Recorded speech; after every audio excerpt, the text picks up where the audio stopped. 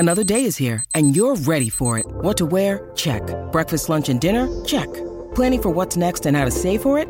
That's where Bank of America can help. For your financial to-dos, Bank of America has experts ready to help get you closer to your goals. Get started at one of our local financial centers or 24/7 in our mobile banking app. Find a location near you at bankofamerica.com/talktous. What would you like the power to do? Mobile banking requires downloading the app and is only available for select devices. Message and data rates may apply. Bank of America N.A., member FDIC. When you need mealtime inspiration, it's worth shopping Kroger, where you'll find over 30,000 mouth-watering choices that excite your inner foodie. And no matter what tasty choice you make, you'll enjoy our everyday low prices, plus extra ways to save, like digital coupons worth over $600 each week. You can also save up to $1 off per gallon at the pump with fuel points. More savings and more inspiring flavors make shopping Kroger worth it every time. Kroger, fresh for everyone. Fuel restrictions apply. Hey, real quick, before we get into the show, wanted to let you know that we're giving away a custom surfboard on September 1st. This is a Blackbird Surfboards out of San Diego, Southern California. Tim Crozier is the shaper, and you've probably heard Scott and I discussing, talking about his name recently. The Hawkeye Hybrid is the model of board that we will be giving away. He will custom shape it to your specs. I'm going to flood social media with imagery for the next 2 weeks of the Hawkeye Hybrid, so you will see it there. And in fact, I'll actually be publishing an episode of Surf Splendor with Tim tomorrow. Scott posted an episode of the Boardroom Show with Tim last week, so lots of Tim to go around. We do these surfboard giveaways as a thank you to our loyal listeners, supporters of the podcast. Their bedrock of support makes this work possible. Their feedback, your feedback actually, often guides the themes and even the guest lists of our shows. So we're glad to be able to do these surfboard giveaways and also to shine a light on the board builders whose boards we are in fact riding. And we are. I've been riding the Hawkeye for the past month solid, and Scott has a brand new one that he is ready to surf, but he's been injured. So this is a short board. It's a rounded pin twin fin and a really rad modern design. That's an evolution kind of beyond some of the trends that we've been seeing in recent years. I'll go into it with Scott just in a few minutes on today's show, and then real deep with Tim Crozier on Surf Splendor tomorrow. So anyways, thank you and good luck. If you want to get in on this giveaway, it is not too late to set up your support. As long as you get it in before September 1st. It's only $5 a month, and you'll get an ad-free version of all of our various shows on the network if you want it. And then, of course, entry into these giveaways. surfsplendorpodcast.com is where you set it up. Just navigate over to support the show. Takes less than a minute. All right. Thank you very much. Enjoy today's show. What's up? Hey, how you doing? Good. Welcome to the show. Yeah. Hey. athleticgreens.com/surf Scott Bass is a life-changing nutritional habit, a daily all-in-one superfood powder and a nutritional essential. It is by far the easiest and most delicious nutritional habit that you can add to your daily routine today and empower towards better habits. No logistical planning, just one thing that is the best of all things, Scott. Heck yeah. athleticgreens.com/surf. You're going to want to get your Athletic Greens and get healthy. Why wouldn't you? athleticgreens.com/surf. As we see some movement at the takeoff zone, it's Kelly Slater grabbing rail. A clean entry, this thing holding open, it spits. When it spit me, I thought it was going to spit me off my board. Comes out with the spit, spits him out. Comes out after the spit. Gets spat out of another good-looking wave here. Spit. We're just spitballing, right? Yeah, I got it.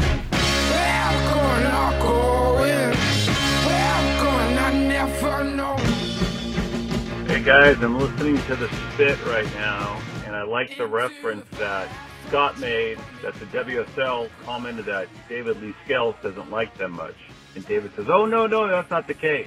But then 2 minutes later, Scott mentions that the contest is on, and David says, oh, it's on right now? So clearly, you don't even have notifications from the WSL for your phone, so you know when a contest is on. But hey, this is a podcast about surf, right? So you would think that you would have that notification. you'd think you would know when the contest was running. But hey, I know you're a busy guy. I just think it was kind of funny. Love the podcast. Keep up the good work. Later. We found a way.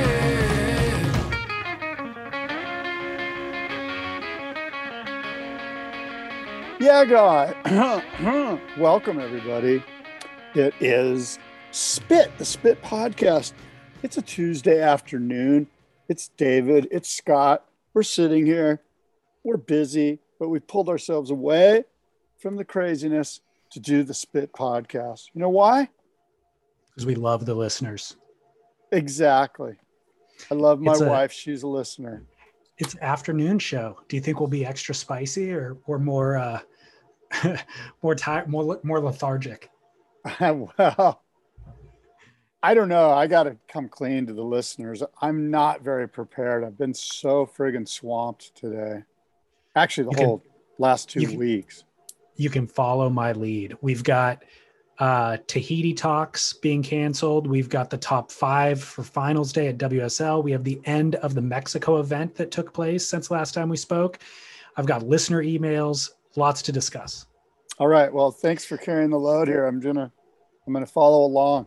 Well, why are you so busy, Scott? Why don't you tell us? I'm busy because of one, the boardroom show, which is crazy, right?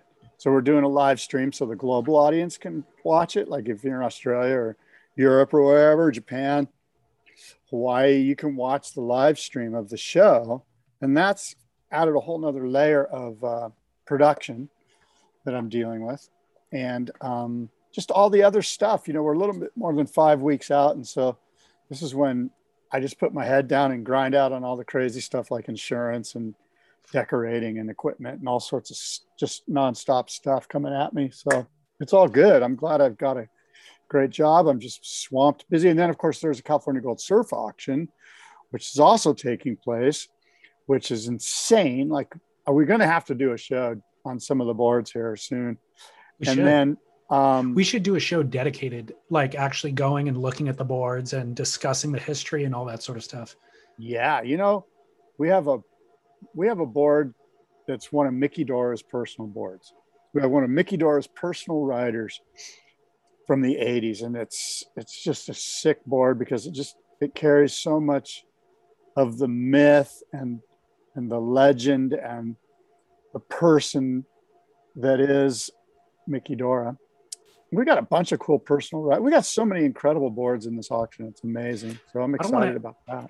I don't want to add to your workload, but this would be an incredible video series. They don't need to be like real thorough, but like a 5-minute, go talk to the person that owns that board currently, get the backstory, get the history. You can provide the context of why it's important in the surf world. Those would be incredible pieces. Well, it's funny that you say that. Did you see them? So anyway, I just did the first one of those. I do those at every auction. I usually do sneak peek of like, say, 5 or 6 boards to get the juices flowing. And so I did the first one today, which was David Nueva's personal Bing lightweight from 1967 with the birth certificate from Bing Copeland himself. And it's an incredible board. David's personal rider from the best-selling surfboard of that era, which was the Bing Nueva lightweight nose rider. Boards come with birth certificates? The Bings do. Bing Copeland did a really great job of keeping records. So he's one of the only guys I know that has a complete thorough, and even he has a few holes. There's a few holes, I think, in the 70s when Mike Eaton was making some Bing Bonzers down in San Diego. There might have been a little bit of stuff that fell through the cracks, but for the most part, he's got every single board. That's genius. Yeah. Speaking of helpers for the boardroom show and surfboards, I talked to your good buddy Tim Crozier this week. Oh, good. We did like a 2-hour deep dive. Really got into the Hawkeye hybrid board design. Yeah.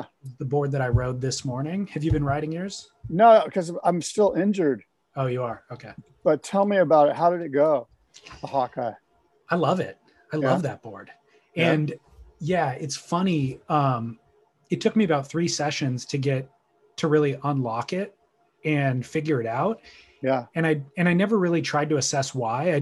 Once I figured it out, I just enjoyed it. But when he was communicating some of the design details, it was like an epiphany. And this is what working with a shaper will do for you, right? Yeah. And what it is the front of the board has a lot of volume, flatter rocker, more rounded.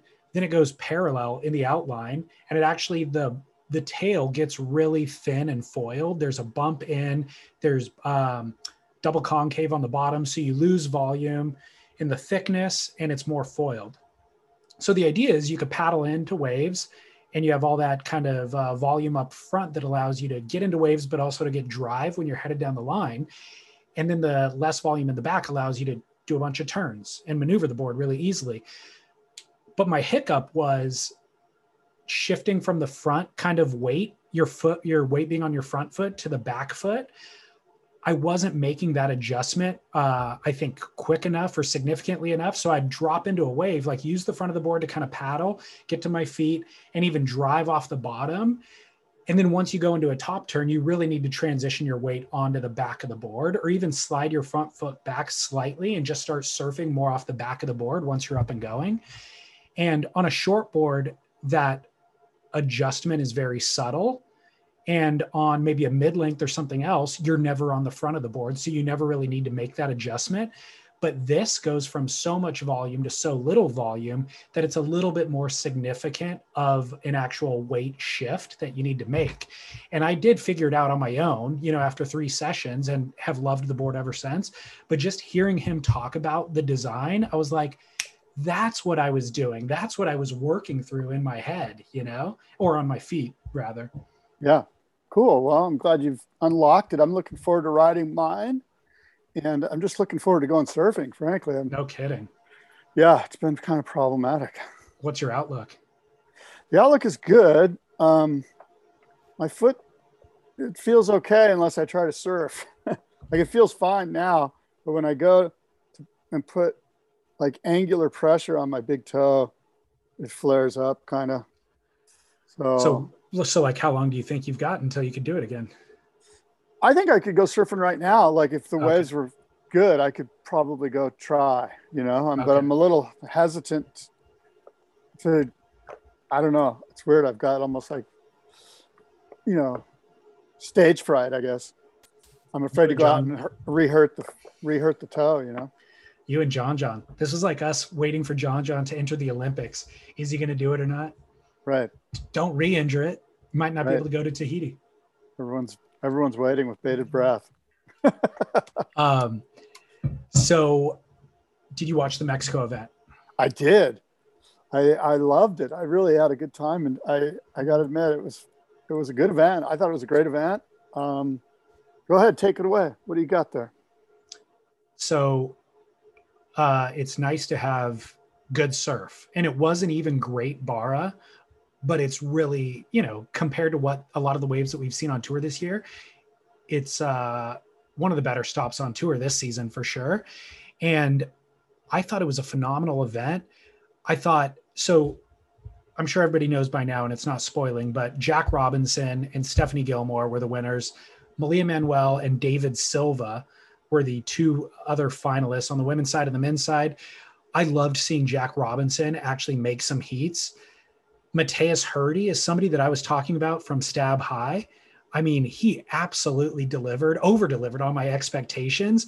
The kid is so well-rounded, and also no fear when it comes to drawing big names in a heat, and then getting a set wave and needing a score and needing to perform. He would then throw a huge, air reverse on the outside section, come out of that, go into the turns, go into the barrel. Like, he's an amazing competitor. Yeah, I would argue that he was striking fear in those guys rather than the other way around, because he didn't have anything to lose, and he was attacking the outside section with high performance airs and high performance maneuvers out there, which were, if you were a veteran, you're like, oh shit, I guess I have to step up my game. Like, it's now or never. Often, I mean, we do see a lot of very talented young surfers enter. Ethan Ewing, for example, 2 years ago, that have a hard time translating that talent to competitive savvy. He did not miss a beat. Yeah, I don't know how many CTs he's been in. He's been in a few though, and he seemed like a veteran that he kind of had a little like Dane Reynolds in him, like a veteran that didn't care, like a veteran that wasn't worried about requalifying. He was just going, and just getting crazy. But then, as you mentioned, super polished, competitively savvy, and I mean, as far as I'm concerned, if there's 16 CT surfers, make sure Matthias Hurdy's one of them at this point. Totally. And that's similar to kind of what we saw from Morgan Siblick at the beginning of the season. You know what I mean? Like everything you just said, no fear of requalification or drawing big names, just showing up and blowing up, doing what he was. It's so interesting, right? How do you get those young guys to keep that sort of mindset rather than 3 or 4 events in, they're like, oh my God, I'm actually established here and everyone's talking about me. And now I'm kind of like the shit and I need to, and I've got to maintain my status in the top 10. And we see this sort of drift to sort of a generic sort of CT style surfing. I don't know if that's generic's the right word, but you know what I mean? They're a little bit more cautious. How do we stop that from happening? How do we incentivize the performance to maintain that performance that we saw in the first few, maybe even first event that they surf in? What do we do from a format standpoint to make sure that they keep that going? I have no clue. I really feel like it's up to them. Just it's a headspace thing more than a format thing. I have an idea. Maybe there's dollars and cents involved here, right? So maybe it's I don't know exactly how we would do this, but if you score a 9 in your heat, you get $5,000 bonus dollars. You know what I mean? Yeah. Let's incentivize 9s or above, not 8s, and incentivize them so that they're willing to go lose a heat to try to do it.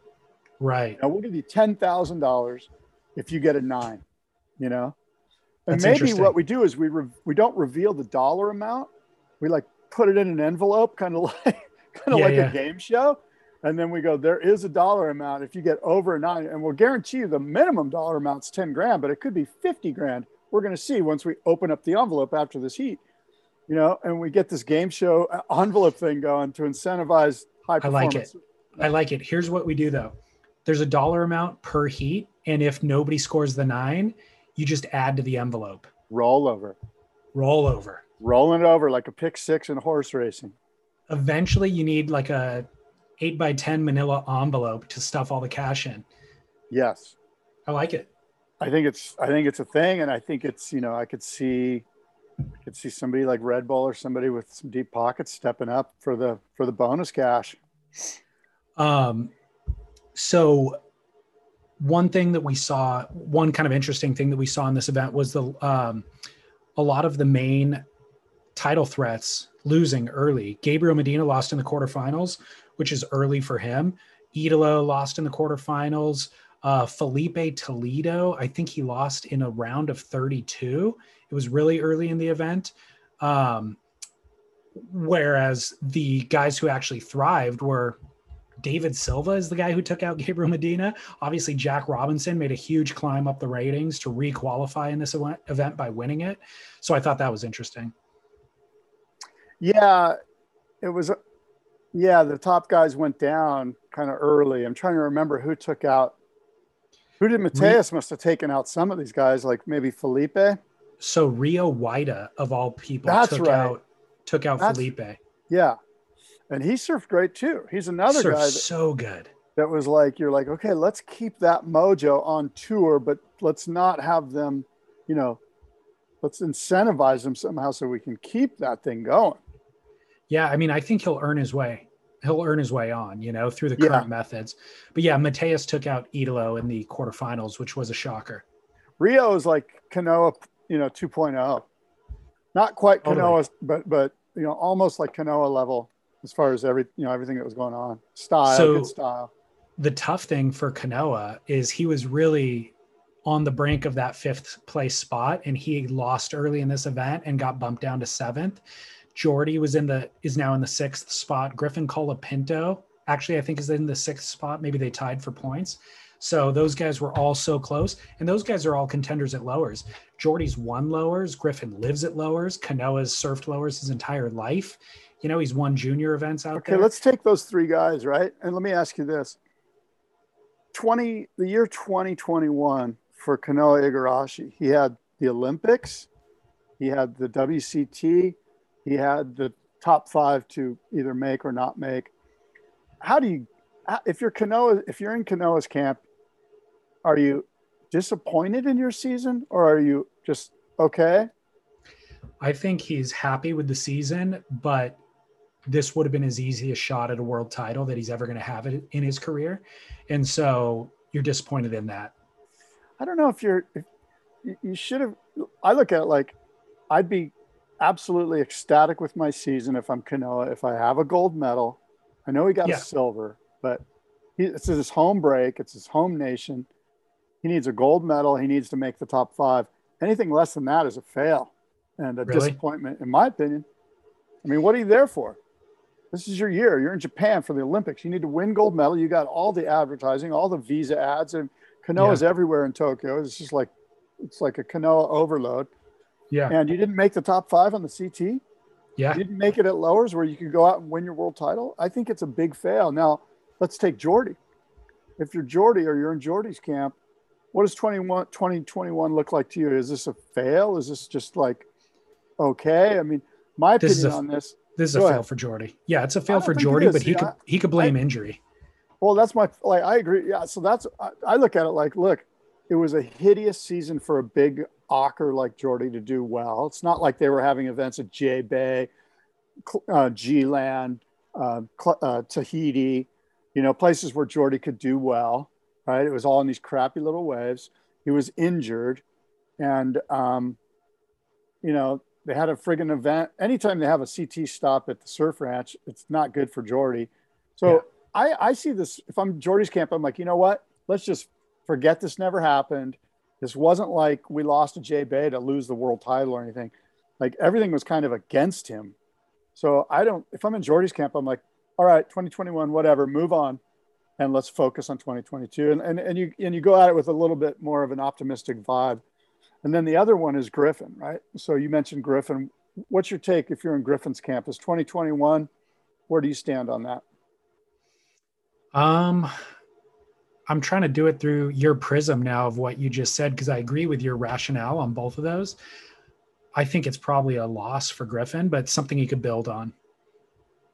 Yeah, it's probably like middle of the road. It's probably like neither okay, whatever, or huge disappointment like the other two guys. It's kind of more like, let's take the downside of this season and let's use it and let's like kind of excavate it and comb through it and find out what we can learn from this.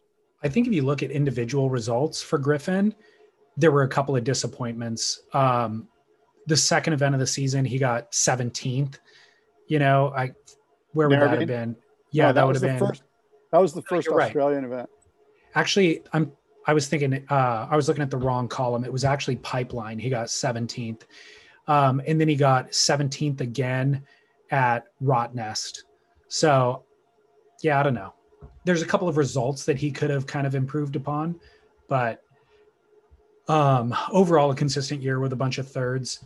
I've got a listener feedback about Gabriel Medina. Remember last year we had a listener kind of calling out Gabe and saying he's thriving this year in particular because it's a lot of venues that suit him. But if it was the Dream Tour where there was waves of consequence, that he might not be up to snuff with the more preternaturally talented Johns and Kellys of the world. I got listener feedback about that. He says, Dear Spit, in regard to your conversation about Medina in comparison to Slater, Florence, Robinson, and Waves of Consequence, Medina at this point is better than all of those combined, injuries included. Look at his points this year. I find your observations to be biased, and you guys were doing so well by giving him the credit that he deserves lately, though it only took an email from a listener for you guys to slide into passive-aggressive remarks about Gabriel's lack of natural talent. Not liking Medina is okay, but to argue that he is not gifted as a surfer is simply ridiculous. He is clearly gifted and dedicated, not to mention that he has not sustained any significant injuries that I can ever recall. How is that not part of the conversation regarding quote, natural ability or genetics. After you read this listener's email against Medina, it was painful to hear you guys talk about lack of natural ability. I've been listening to the show for 7 years. I find it's okay that you guys riff and you think out loud in conversation. And in fact, that's what I love about the show. But when criticizing or discussing Gabriel, just look at the stats, his proven results. Don't take away from him in the twisted way by implying that he's not genetically blessed as the three surfers with English last names. Gabriel Medina is the first Brazilian to ever win a world title, and at such a young age. How could genetics and natural ability not be a factor? Saying Gabriel isn't good in waves of consequence is simply wrong. Just say that he's not your favorite and that you don't like him personally, because that's what it is. Surfers are the worst. Thank you for your time. Sincerely, Frankie. First of all, Frankie, I've always, anyone that, and Frankie included, that listens to this podcast knows that I'm not a fan of Gabe Medina. And it has nothing to do with his surfing ability. It has everything to do with the Olympics, with rallying behind your nation state's flag. And certainly the Brazilians do a better job than anyone at rallying around their flag. And I'm going to rally around the American flag, and the Australians are going to rally around the Australian flag, and the Kiwis, and so forth and so on. So now, that being said, there's some Brazilians that I'm more sort of attuned to. And of course, Idolo is the one that pops out, because Idolo seems to have a sense of humility around him, or maybe humility is not the right word, but he just is more likable for whatever reason. He comes off charismatic and a serenity. I mean, what's the word I'm looking for? He's, I'm not sure. It's not serenity, obviously. Not Idolo. No, it's, he's just, I don't know. But my point is that we like Idolo, right? So it's not just the Brazilian. Like, I'm okay with some. That's true. But That's Gabe's true. It's not anti-Brazilian. Gabe's kind sentiment. of a dick. He kind of comes off as a dick. I'll just say it. That's maybe I'm wrong. You know, and I'm sure he would say the same about me. Many people have. But so that's, and he's right. We did kind of use the phrase genetics and natural ability, but that was in context of John and the other English last names that we brought up. Robinson and Slater. There is no doubt that it just seems like those other guys have sort of that Tom Curran Slater thing where they can just like will themselves to a set wave or whatever. And I don't know. We're nitpicking. Look, Gabe Medina is the best in the world. I'm not going to sit here and say he's not. And as we've also mentioned, he's sort of growing on me. Like, he's so competitively dominant that it's hard not to like it. It's like I said, it's like, yeah, I don't want Nadal to win when I watch tennis, but I definitely want Nadal in the final against Djokovic. You know, I want the two best, and that's the way I feel about Gabe. I want him there so that when Jack cleans his clock, it makes it all the better for Jack. Well, everything that Frankie said is fully valid, and I actually agree with him completely. I do but too. I still don't love him as a surfer. And you're talking about the Tom Curran vibe. I think where you and I feel the same is that there's an artistry to surfing, and then there's a different part of it that's athleticism. And Gabriel represents the athlete. And it feels like the fact that we don't see anything from him in the off season or in between events, posting free surf clips or anything like that, he just shows up for the event and smokes everybody, makes us view him as an athlete. Whereas we get to know some of these other characters and their personalities in the off season as well, which endears us to them. And you and I, for whatever reason, probably because of the era we grew up in, we just love the artistry of it, you know, and we love getting to know the character. And I'll tell you that, and Frankie might argue this too, is that in some regard, Gabe has almost taken that ability to be the ultimate athlete to a place of artistic quality. Like, that's where I'm starting to actually like Gabe, is that he's so competitively in tune and so athletically prime that it's almost now art. Yeah. You know, much the way that real sports like tennis and golf, when they're like super top level guys like Tiger or Djokovic or whoever, you're just like, wow, that's friggin' an art. He's so competitive and athletic that it's artistic. And because he's done that, he's elevated everyone else's game to come up and to rise to his level. Yeah. But look, I'm going to root against Gabe, but Frankie's right. There's no doubt that, I bet he's right. If we dug through the stats, like, I don't know, man. I don't know. Maybe it's a reach, but if you did a 5-year stat grind and somebody out there could do it, I bet over 5 years, Gabe's number one. Oh yeah, for sure. I don't know. Maybe, maybe not. I don't know. Probably pretty tight, but John John's had some injuries. This year, he's literally 12,000 points ahead of Idolo in the number 2 spot. So I mentioned that the top 5 is locked in. Speaking of that, you mentioned last week that your new format where it's like, hey, if you could actually beat the guy, like in the normal format with the points total, you're welcome to surf in the final event of the year. Isn't it true that right now, if we were to do it your way, we wouldn't even have a final event of the year? Because Idolo's in second with 31,000. If you get 10,000 for a win, that would only get him to 41,000. Gabe's at 43. Yeah. At this point, we wouldn't even have an event at Lowers. We would be crowning Gabriel according to your format.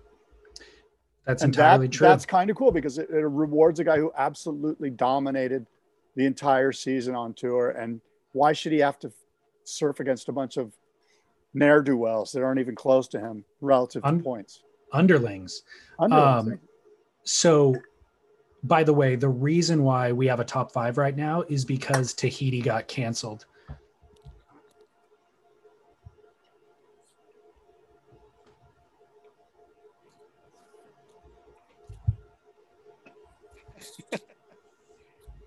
Sorry, I should have warned you. I thought I could just reach and grab my drink, but it's all right. I saw it happening.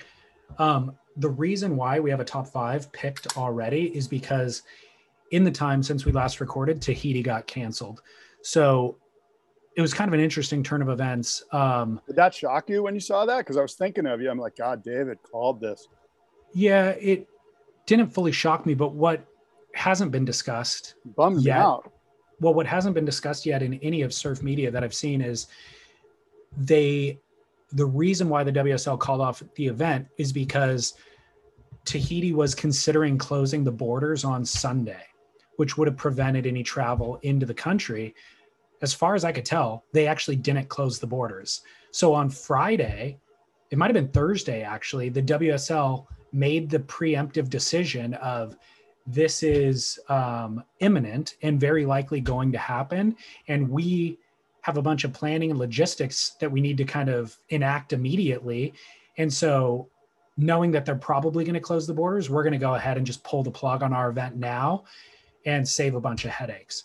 Well, as far as I could tell, Tahiti hasn't actually closed the borders. And so in theory, the WSL could have actually run their event, right? Well, I agree with you. Yeah. And how about this? Why not take the final day to Tahiti now? Why not take the top 5 to Tahiti? Totally. Let's just do that. Let's just follow the little purple blob. Wait for the next. I mean, as everyone knows, it's been going Richter off the charts.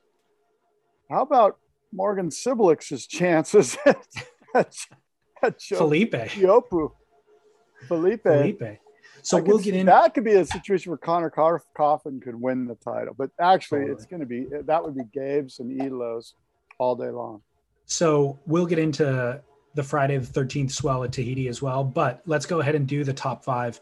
The top 5 qualifiers on the men's side are the aforementioned Gabriel Medina, Idolo's in second, Felipe's in third, Connor Coffin is in fourth, which I think nobody would have predicted at the beginning of the season, nor would they have predicted number 5, which is Morgan Siblick. What are your thoughts? Yeah, but the bottom 2 are surprising, but I mean, when earlier in this year, you and I were going, who's our top 5 when we first started thinking this through. And we knew who the top 3 were. And you and I were kind of tussling between who would Kanoe or Kolohe or Jordy or Griffin, like who's going to fill out the last 2 spots. And certainly these 2 they took advantage of the opportunity, and here they are. Morgan's obviously the huge surprise. Nobody saw him coming. And Connor's a surprise because I think Connor surfed above his weight class. Like, you know, if you look at the surfing for the year, Morgan is less of a surprise. Even though we didn't know who Morgan was prior to this season, just thinking about the highlights for the year, you go, okay, yeah, Morgan deserves to be there. Connor seems like the biggest surprise of them all, despite him being a known entity at this point and him having a real defined strength, which is power surfing. It's surprising to see him there. Do you think he has a chance at a world title?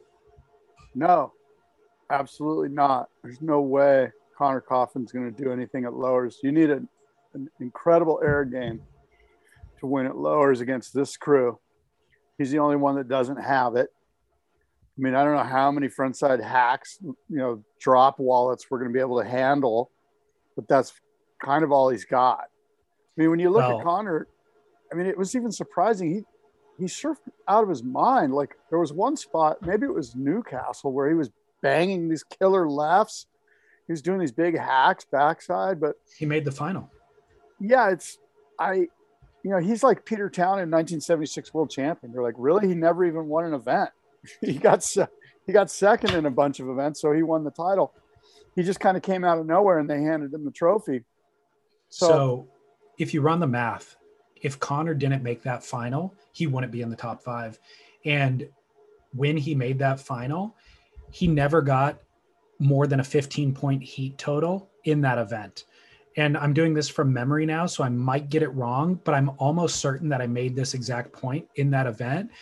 Was he had a couple of lucky heat draws, and there was a bunch of other people who had kind of been consistently scoring higher in the event than him, and then got a tough draw and ended up losing. So Connor found himself in the final without ever really getting excellent scores, but he has that crazy backhand snap, and he would do it twice on a wave, and he would get, a high 6 and a mid 7, and that would get him through most heats.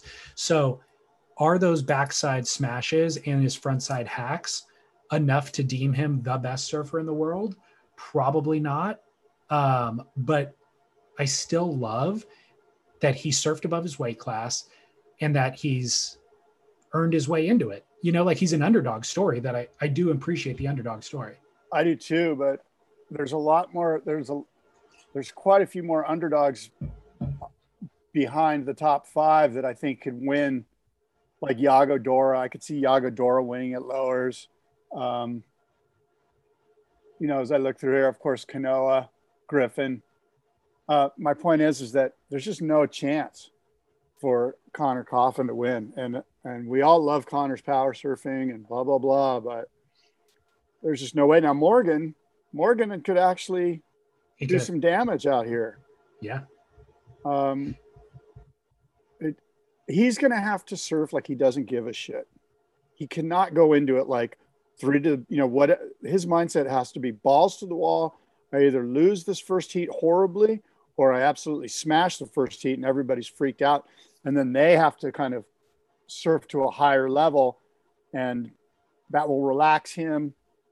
That's going to be an interesting situation. Interestingly, I don't see Gabe as being the biggest threat at lowers this year. I think Felipe is actually somebody who could win it. And Idolo, if I had to just go Gabe versus Idolo, if there was like a full day surf off between those guys, I would probably put my money on Idolo. Yeah, I mean, it's a coin toss. They're both even money, really, quite frankly. Yeah. I think Gabe might have a little bit more competitive savvy. He might think through the heat a little more, where Idolo's just kind of like Tasmanian Devil, catch 35 waves and hope 2 of them are 9.9s, which they probably will be. Totally. If he gets 30 waves, 2 of them will be. I'm almost rooting for Connor, A, because he's the underdog, and B, because it proves the failure of this finals day scenario. Okay, you're rooting for your resentment. Now you're rooting for your resentment. Well, because it's a flawed concept. That's why you would root for Connor. And that would mean he would be a flawed champion, and you can't root for a flawed champion. You can't tell me what to do. I could root for I'm whatever telling I you want. right now, no. I wouldn't bet on him, but I'm rooting. And by the him. way, I love Connor Coughlin. Like, I'm not here to poo-poo Connor no. Coughlin. I'm just telling you. I mean, I'm just telling you what everyone already sees. I'm just not going to hide from it. I think part of the reason why I want to root for him is because everybody's calling a spade a spade. You know, like Stab wrote an article, they called him out on it, and did they really? Oh my gosh, yeah. And then Connor screenshot of the article, posted on Instagram, and was like, first of all, you guys, for premium surf journalism, you should probably spell my name right. No way, they spelled his name. They spelled. Who did that? Mikey Ciamarella?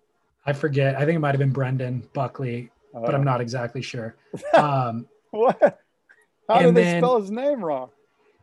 His name is Conner, and they spelled it OR. But the point is, because everybody's giving him a hard time, like, the reality is he earned his way there. Whether the system is flawed or the format's messed up or whatever, like, he earned it in the same way that everybody else had to earn it. Yeah. And by the way, I'm not saying he doesn't belong there. I'm just saying he's not going to win. I think we need to attribute some of his success to his coach, Glenn Micro Hall. All of his success. What do you mean some of it? Just not all. No, I'm just kidding. I would agree with you though. I think there's a lot to be said for that. I think how do you attribute that good finish at Narrabeen with him banging those lefts, because he's probably like, oh, I see a little right, I see some rights. Micro Hall's like, no, dude, you're gonna bang two backside smashes on these left-handers. Look at Glenn's track record. Forget about Gabriel Medina's track record. Look at Glenn.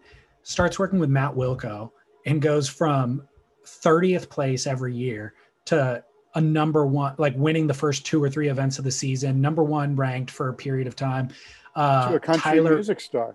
To a country music star. I don't know if that was Glenn's. Don't leave that out.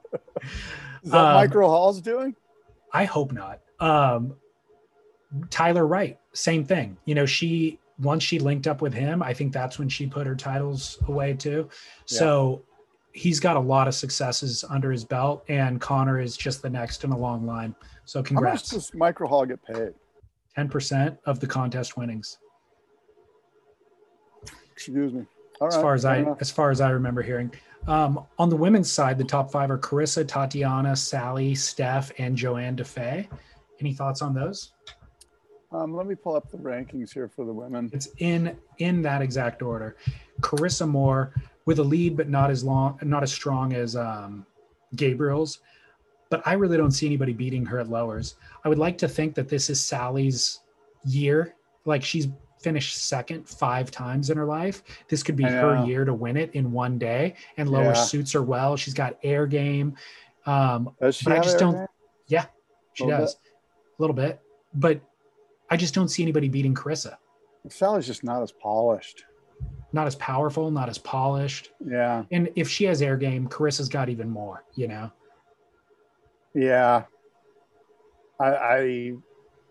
I'm disappointed that Carolyn Marks isn't in there somehow. What happened? No clue. Wow. Yeah, I mean, from what I've seen of the women, I could see Steph and Carissa going at it. Tatiana's kind of hot or cold, isn't she? Like, if she's on her day, if she has incredible heats, and then bad stuff happens. Yeah. She falls, and I don't know. She is hot or cold. I'd be stoked if Carissa Moore won the world title 5 years in a row. I mean, she's insane. She deserves it. Well, I think this will be her 5th if she wins it, and Steph's looking at her 8th, which is pretty amazing. Yeah. So finals day goes down in September, so we've got a few weeks before that happens so we can revisit the topic. But the biggest news of the week is the Friday the 13th swell in Tahiti. WSL cancels an event, and then Tahiti goes huge. Was this maxed out, Scott? Have you ever seen Chopu bigger? Well, I mean, look, Chopu can only get so big. Like, you know what I mean? Was it maxed? Yeah, I think it was pretty maxed. I think it was. I think that code black or that code red or that code black swell was a little more hyped, but, and I'm no expert, but I mean, all you got to do is look at the footage. And I didn't rewatch the code red footage. This looked bigger to me just by memory. Well, the code red stuff is the video, the documentary of it's pretty cool because they got guys waking up at dawn and like the lagoon's just swamping full, and they can hear it and they just know. And it's got that early morning, the way the tropics is, that early morning sickness, and everyone needs the gray clouds need to clear and the offshore winds need to kick in and we need to smooth things out. And people are kind of slowly meandering and skis are getting, like, it was a great documentary, and I'm not sure. I think this built through the day, whereas the code red thing, they woke up to like a dark, ominous force, I mean? So when you look at the waves, the best waves of the day, this is as big as I can ever remember seeing it, and bigger even. Yeah, I mean, when it gets maxing, it is what it is. It's whatever size you want to call it. Like I said, I think it only gets so big. Like, I don't think it gets past 25 feet. Like, it just doesn't. That's just, I don't know. I don't think it gets any bigger than that. Or whatever. Yeah. Let's say it's 30 feet, 25, whatever the number is. It's maxing is like, it has a ceiling. Like it can't go to 60 feet, Well, we've been watching, it's funny, actually, Lauren's been watching the 100-Foot Wave documentary on HBO. Yeah. They sent me the first 4 episodes before it aired. And so I watched it so that I could interview Garrett. And then once it was actually on TV for those 4 weeks, I was not paying any attention. And then I walk in the room one day and Lauren's on episode 2, like midway through it, fully engaged in it. And it made me kind of assess. She wasn't doing it. She's never expressed an interest in surfing until now. So she wasn't doing it because of me. She's doing it because she watches HBO and it fed it to her and it engaged her.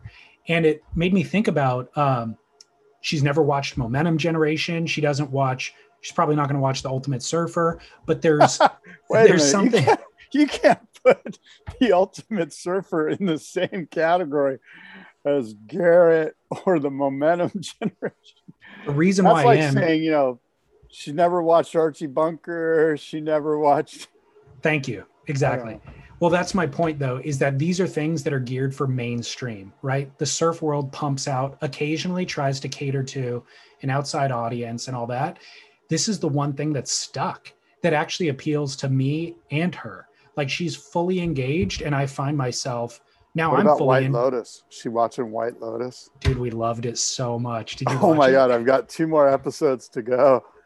At first I was like, amazing. This is lame. And now I'm like, wow, that's just trippy. And it's so current. Like, it's so well written as far as the characters. There's some freaky shit in that. Each little character dynamic is more interesting than the previous.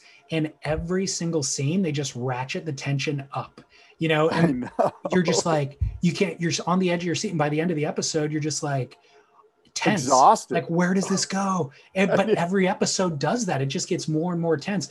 And by the way, the finale is a home run. Like, don't tell me.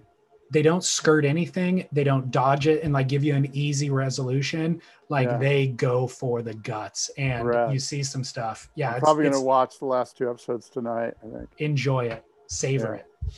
But 100-Foot Wave is, so what I was going to say, though, not only is it a success in terms of engaging non-surfing audience, but what I was going to say is she's watching that, and that's her understanding of what big waves are.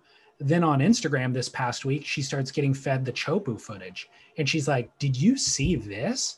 And so then I start explaining, like, yeah, and by the way, that is so much gnarlier than the 100-Foot Wave stuff that we've been watching, and she's like, well, is it bigger? And I'm like, it's not bigger in terms of like the trough of the wave to the top, but 50% of the measurement is lip. Like, if that's a 25-foot wave, 12 and a half feet of it are lip, and 12 and a half feet are the open space, and it's 25 feet wide. Like, there's so much more pounds per square inch that will hit you in the head. That was the phrase. Pounds per square inch was the one I was just chewing on right there. if you got hit in the head by the lip at Chopu, the pounds per square inch versus getting hit in the head by the lip at Nazare, there's no comparison. The Chopu lip is 100 times more powerful. If you die at Nazare, it's because you drowned. If you die at Chopu, it's because you got scalped. or blunt force trauma, the impact explodes your brain. Yeah. And people have died from that out there, sadly. It's crazy. It's a spectacle. And could you imagine if the WSL got that swell? Man, it'd be like that Cloudbreak swell. There'd be a bunch of guys. You're like, wait, I thought these are the world's best surfers. What's the deal? They would have to wait, of course, Yeah. It's not paddleable at that size. You just can't paddle it. So did you see Nathan Florence's drop that I posted on Instagram when it was paddleable, I think earlier in the day? I don't know if I saw that. I might have. Dude, elevator drop to where, remember that wave that Kelly got against Bruce Irons where he airdrops and then falls back into the tube? It was kind of like that, but a little less extreme. Like airdropped and then landed on his heels and actually leaning like forward too. And his board just like kind of scooped under him. So it like caught his lean forward and that projection, and he like stuck it and that projection pushed him through. And it's like, man, that's when all of your training comes in, like all your CrossFit and agility and also flexibility, like it kicks in that moment. Yeah. Amazing. It's incredible. Yeah. The surfers out on that day, by the way, Matahi Drole, Cowley Vost, Nathan Florence, Ramsey Bukayem made a trip from Morocco. Cool. So pretty amazing accomplishment. Justine Dupont was out there, which she features prominently in 100-foot wave as well. I like to kind of look at it too from like who wasn't out there, like there's sort of like mainstay guys. Like, is Anthony Walsh out there? I didn't see him.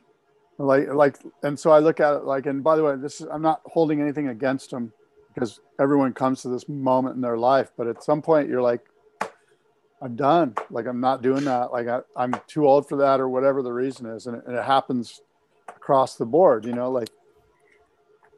so when it's condition red, or condition black or whatever, those guys that are out there are 20 years old. You know what I mean? They're not 35. There's an age where you just go, you know what? I did it. I had my fun. I'm going to pass and let the next generation take it. And so I think of Anthony Walsh. I think of guys like Dylan Longbottom. And I think Dylan was towing guys in. I think he towed Nathan Florence in, actually. Oh, did he? Shane Dorian talked about that during the Jaws comps as well, where he was an invite and just decided, you know what? I'm not up for it right now. Yeah, you've got to be in the right frame of mind. I mean, that's life or death. Yeah.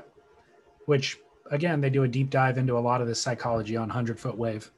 As soon as you say it's life or death, and as soon as you acknowledge it's life or death, it's probably time not to do it. Because I think the 20-year-olds that are doing it, they're not thinking life or death. They're going, I'm going to get the sickest barrel of my life.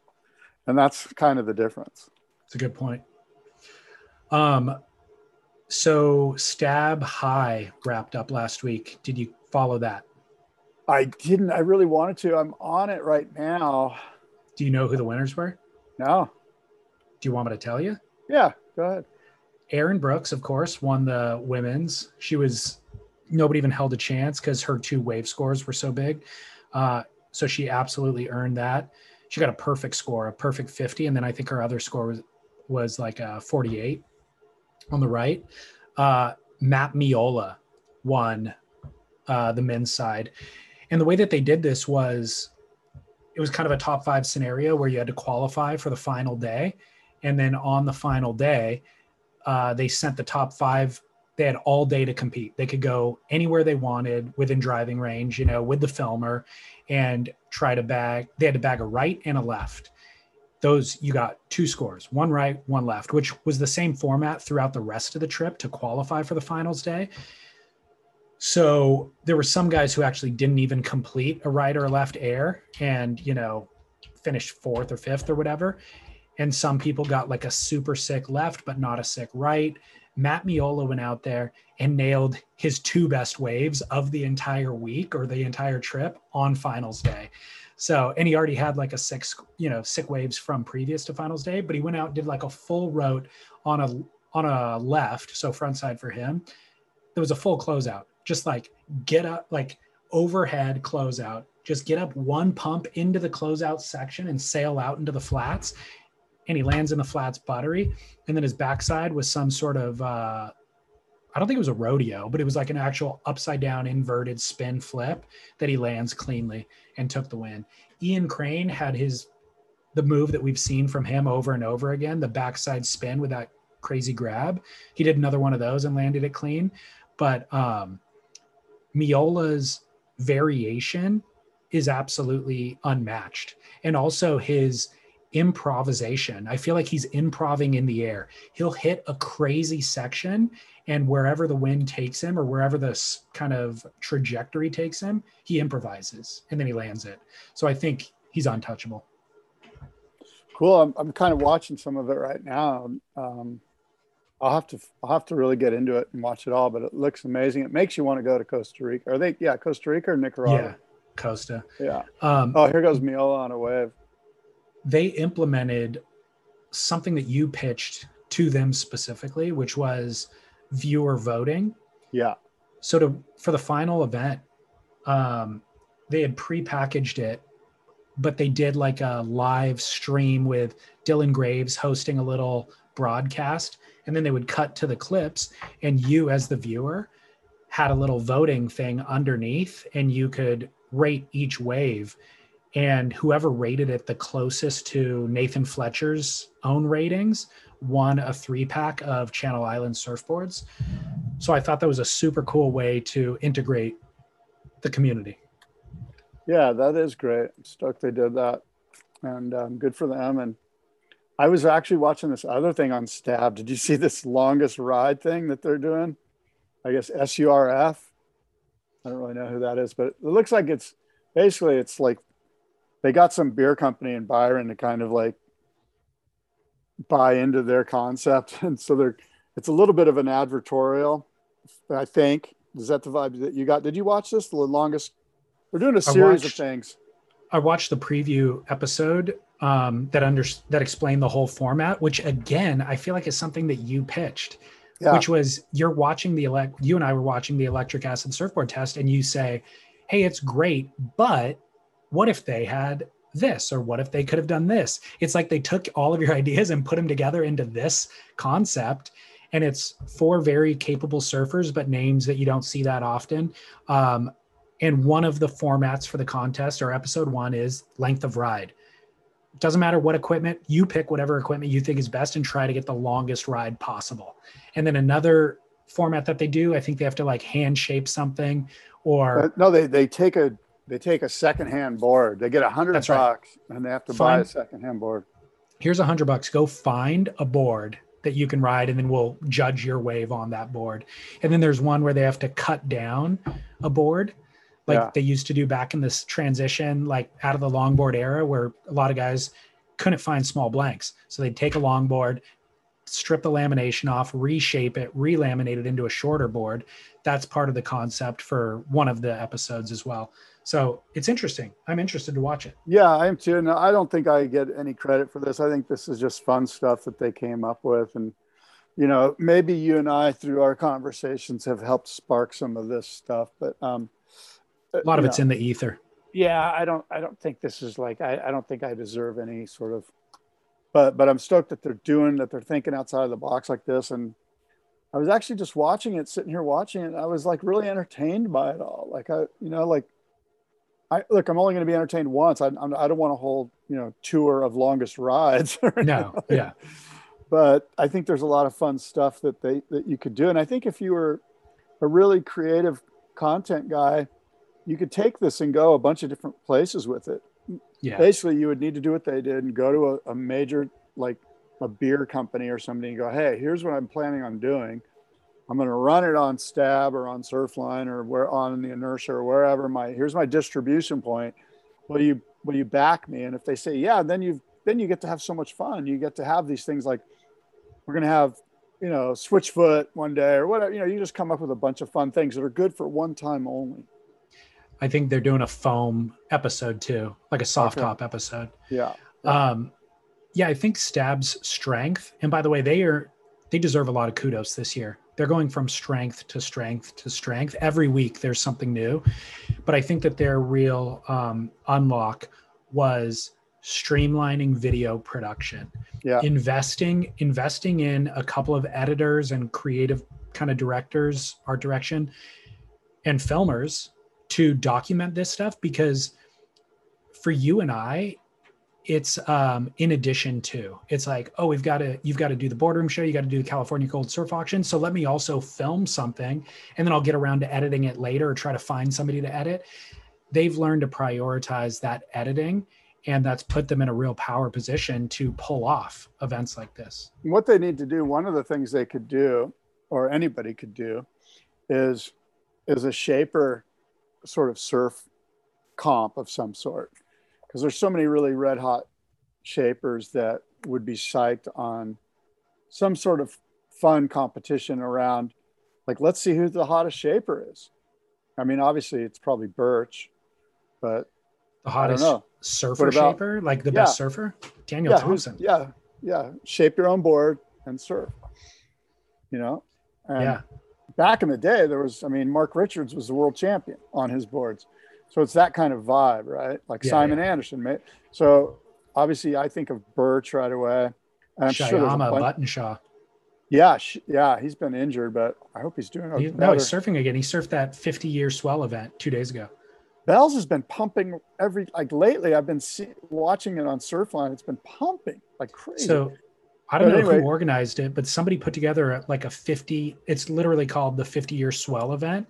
And they've been waiting, I think, 5 years to run it because they hadn't gotten the swell. And it's an invite only. And they ran the event 2 days ago, and it looked insane. Rad. Was Morris in it? I don't know.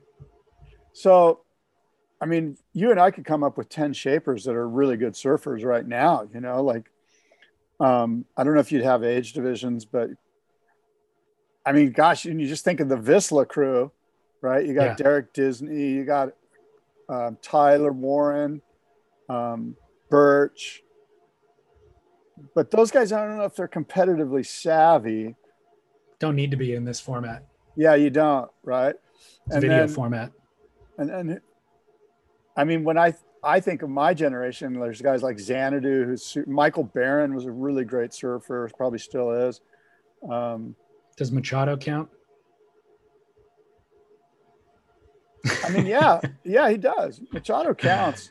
I'll tell you why, because the competition, we could make it fun. We could do something like, I mean, that's where you take an old 1960s longboard and you go, here's your blank.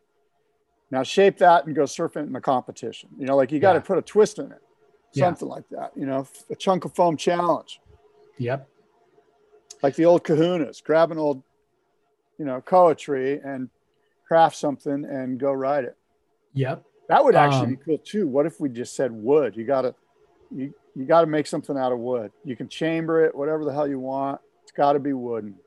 Danny Hess wins. Go at Laya. I mean, there's so many ways you could do it, but you could do age divisions, and there's just a fun. And I'm sure Stabs. I know those guys are having edit meetings where they're just chewing on all these ideas, and you're right. They're killing it.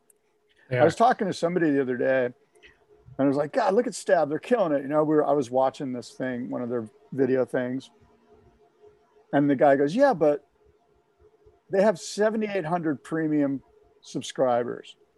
Surfline has 250,000 premium subscribers. And I went, yeah, but if Stab had cams and forecasts, they'd have that plus really good content. Yeah. And not that Surfline doesn't have great content, because I do business with Surfline. I wouldn't put my ad dollars anywhere but Surfline. And I think that Surfline's starting to really ramp up what they're doing. Like that resin and soul thing that they did is really cool. Yeah.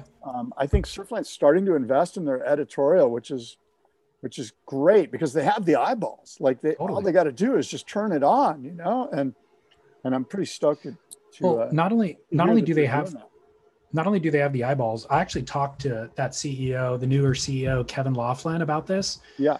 A while back. Not only do they have the eyeballs, but they have the data. It's like they know what, not only where the swells are going to be at any given time, but they have Kelly Slater, Nathan Florence, all those guys reaching out to them with private access, direct access, so they know where Kelly's going to be. So in order for them to just put cameras on Kelly once he gets to where they know he's already going is simple.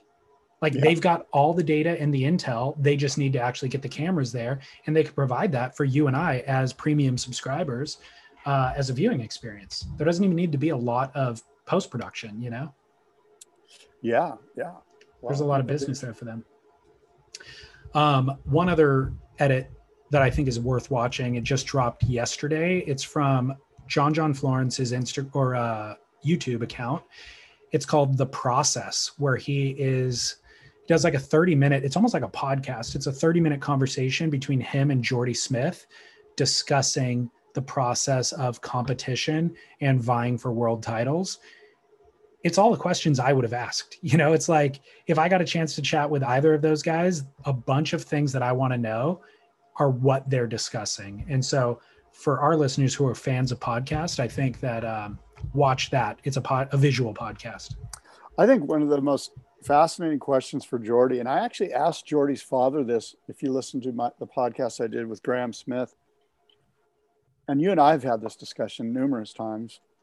So I guess I'm asking you, did John ask this question, which is, do you think not staying with one shaper through the course of your career has hindered your ability to get to that, you know, ultimate spot, the world title? Great question. John did not ask that. And what did Graham say? What was Graham's answer? Graham said, absolutely. Graham's go, yeah, I think it did hinder him. I think it would. And all you got to do is look at the data. Now, Kelly skews the data a little bit, but Kelly's with Merrick for whatever, 15, 20 years, whatever it was. John's the other, Eisel. Lisa Anderson was with Steph forever. Steph with DH. Carissa with Matt Biolis. Like all of the ones, if you just look Gabe with Cabianca. Gabe, Edelo with Timmy. Yeah. He's been with Timmy for probably 4 years. I mean, the point is that this relationship gets built and it's important, and even beyond the boards.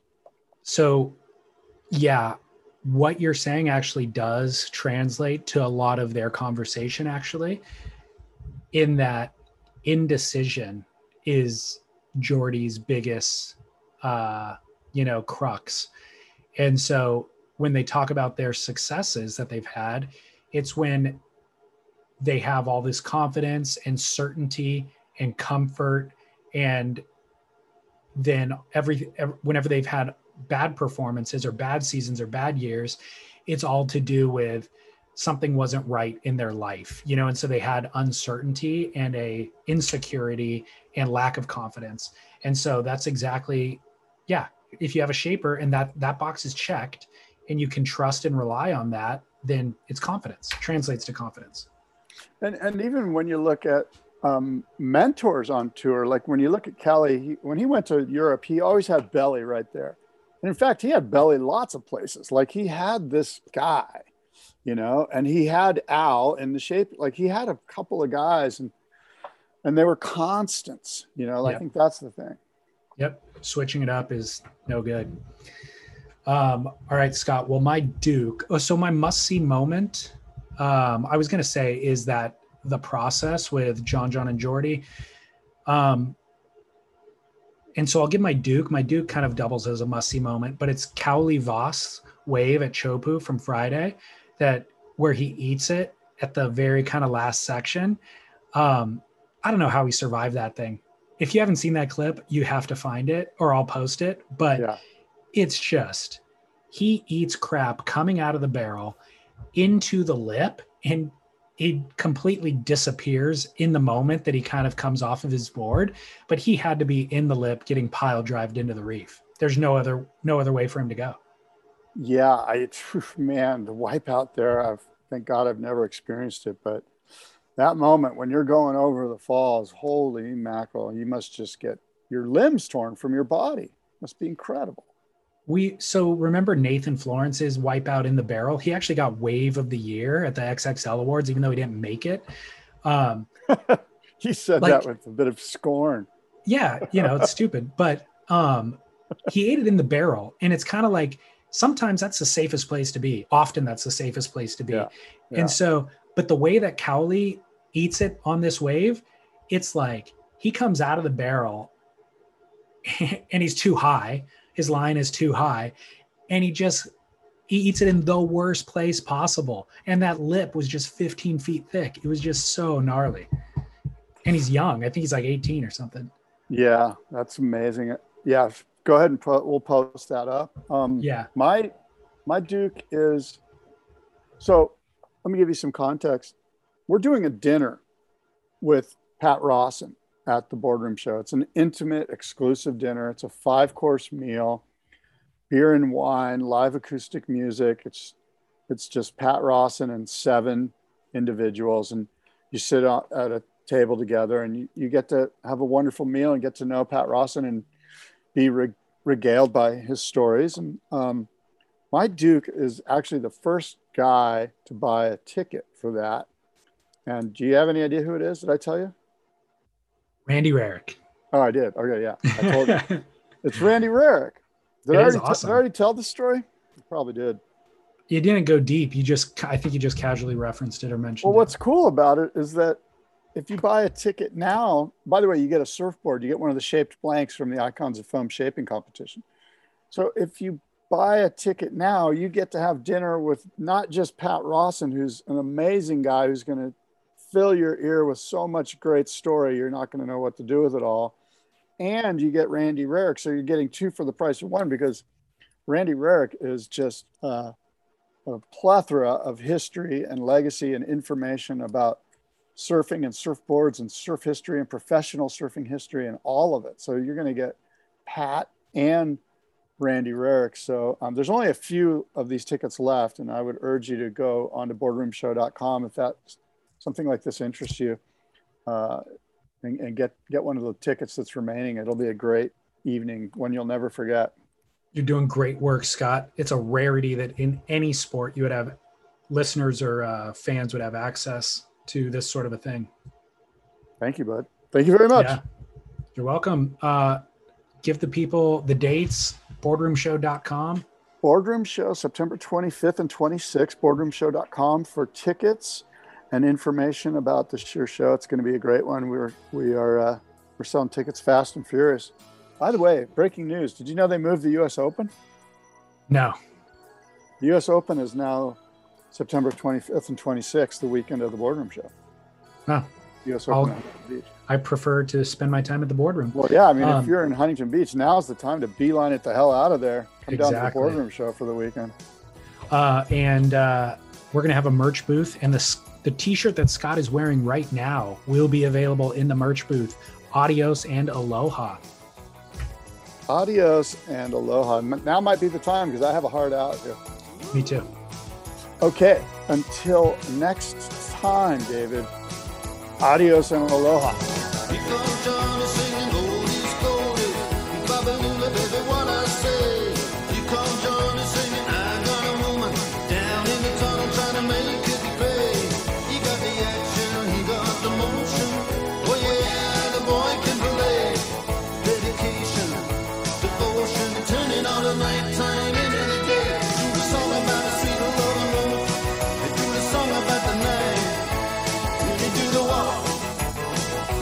Walk on love.